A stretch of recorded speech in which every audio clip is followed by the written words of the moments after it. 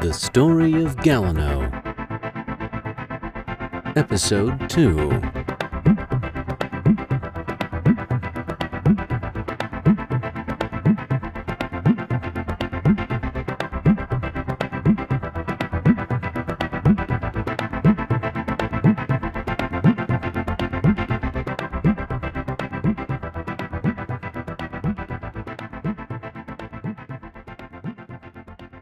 With all of the excitement in all of one night, we come to the next morning in the home that Galeno and his crewmates attempted to scout. Galeno is huddled asleep amidst forgotten winter outerwear, out of sight in the corner shelf just above the sliding door of the coat closet, where nobody ever really looks. Morning, Jim. You want any coffee? Sure.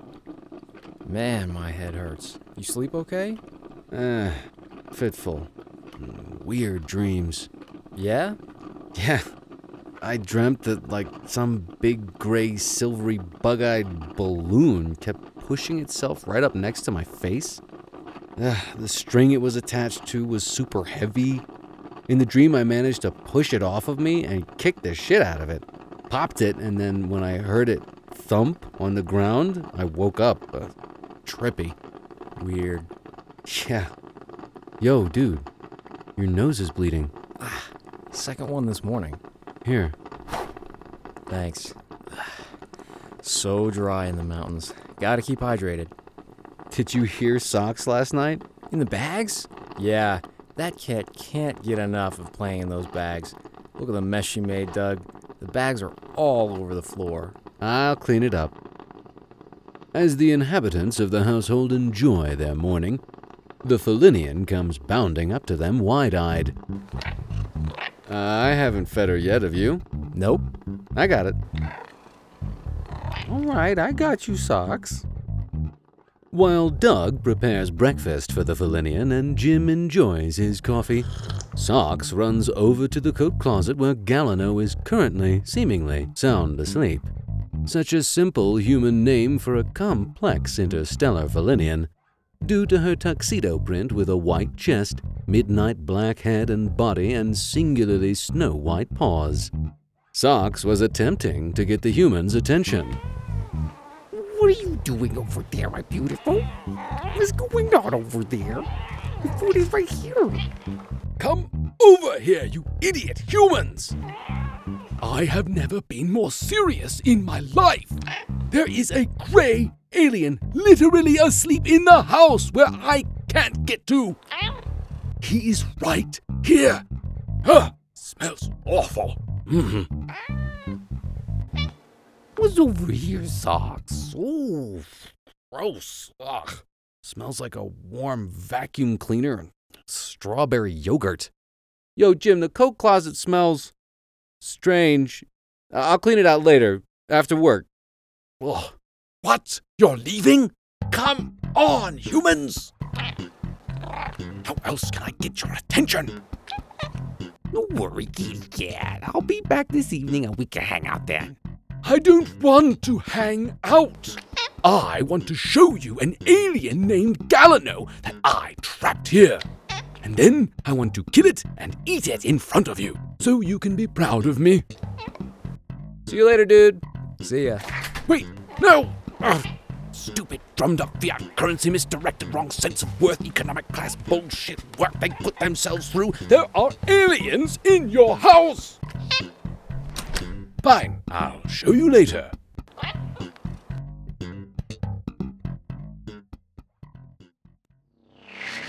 Unbeknownst to Galeno, there are others coming for him, but they aren't coming to rescue him. The collectors are coming to collect him. It's in the name. There are experiences, stories, nightmares really, that you humans have and have had with you since the dawn of your awakening with these shades of what were once free, living, loving, and thinking beings. Grown by the Ahrimans and deliberately abused during the process to activate and utilize the shadow side of their beauty, The collectors, once known as the Utsukushi, come from a planet of what you will one day know as Ganatochi, orbiting the star at the tip of Scorpio's stinger in the sky. A once lush and verdant planet with waters topped off with carbonation, so much so that all the bodies of water sparkled and fizzed. When it rained, if you were outside, the drops would tickle your nose. Populating the planet were once wonderfully multicolored and iridescent beings, built like silk butterflies, never running or walking, but always flitting and floating, sometimes taking gentle flights throughout a warm sepia-toned sky, with a simple civilization in harmony with their home planet, never knowing war. They had a language so lyrical, it sounded like distant, happy singing in a warm summer breeze, but all the more colorful and kind, producing the most magnificent by-the-fireside feeling within you, allowing you to quite literally release the negative energy collected within and have it drift off into space to balance out the universe, leaving you feeling all but enlightened. Long ago, this paradise planet and these people were conquered by the Ahrimans. With the swift, destructive domination of planet Ganatochi, their home was laid waste to. All resources sucked dry and the inhabitants warped, grown, and transmuted into shadow versions of their former selves. What were once sparkling seltzer rivers have turned into dark, flat soda syrup streams, and the Utsukushi themselves much worse. The collectors, as they are now known throughout the universe, are pitch-black, leathery bat-like creatures, standing at least 7 feet tall, with blazing red eyes that strike daggers deep into your suddenly freezing heart. Their former ability had been turned inside out, no longer a lyrical language, but more of a constant scream that is trapped within their bodies,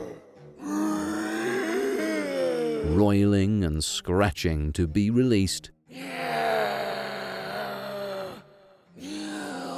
While they were Utsukushi, their sing-song language could lift you up higher than you ever felt possible. The collectors emanate absolute fear, helplessness, and worthlessness. They drain their surroundings of all light and color, drawing them into their ever-darkening wings once outstretched. The wings themselves can span a full football field once outstretched fully, and wash anyone within it full of the deepest fear and self-loathing, not naturally generated by any living, thinking being on their own. The collectors were coming for Galeno.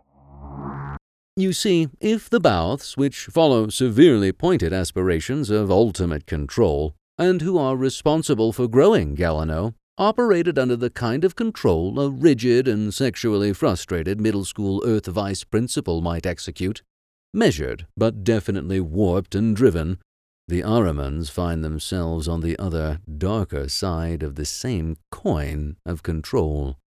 They follow the law of chaos, bringing untamed and untethered strength, power, manipulation, and domination to burn whatever it is they want to the ground, and rule over the ashes, building their version of what once was independent and free of the maddening shackles of the Ahrimans. If the Bouths are a bad vice principal, the Ahrimans are your very serious and unchanged predator living just down the street. Neither are benevolent, but one is surely darker than the other. Back to Earth, And poor Galliano, who for the time being, all things considered, is safe. Socks is asleep with her humans under full confidence that this Grey has no idea what to do with himself. While Galliano is no ordinary Grey, he is absolutely out of his depth. Galliano is also very hungry. Oh, yeah, gotta take care of this. What's basic on this planet? Galliano was designed to consume whatever was most available on planet Earth. Dirt, rocks, or any kind of earth he could get his hands on would do. He didn't need much, but if he didn't eat it all, he, like any living thing on Earth, would die. Duh, they named the planet after it. Okay. Felinian? Are you there, Felinian? Galliano, if you like, I can check around the house to see if the Felinian is still a threat. If we're safe, I'll lay out a path to go get something to eat. Ha! Sam, you are a lifesaver. Oh, yes, do all the things. You got it. Huh. Wow, I remember now. I was straight up left behind. Huh. This must have been how that one alien felt from that Earth movie I watched. Wow. Ouch. I never thought that I could.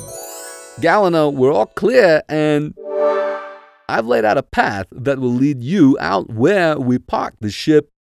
There's more than enough Earth for you to gobble up there. Thanks, Sam.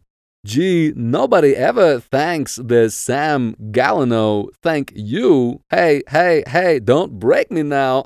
Pow. Oh, don't break. I'm all alone here, Sam. Aha, I kid. Galliano, you'll always have your Sam. Galliano, feeling a bit brighter, shakes himself out of his pile of hats and gloves, shimmies back down to the floor, crosses the night-silent living room, and opens the French doors to the backyard.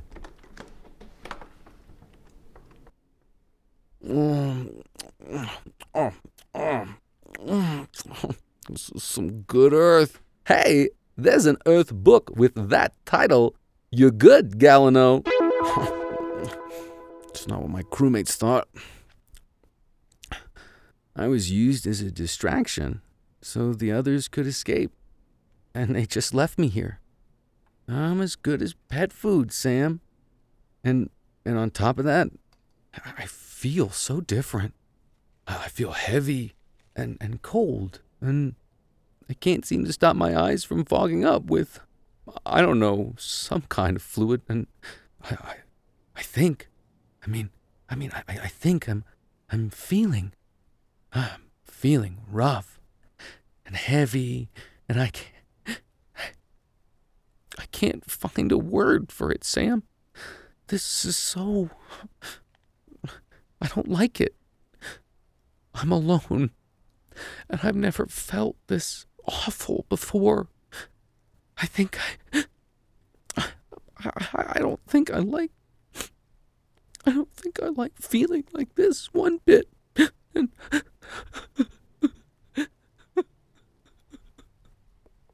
Galliano, who had skipped his lesson on human emotion, was feeling so desperately sad that he began to cry. While a Grey with any sizable amount of emotive expression was very much out of the norm, something far stranger began to happen.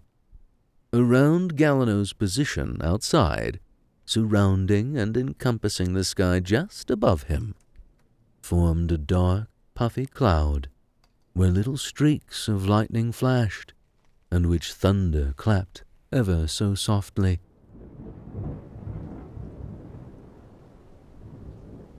And then it began to rain.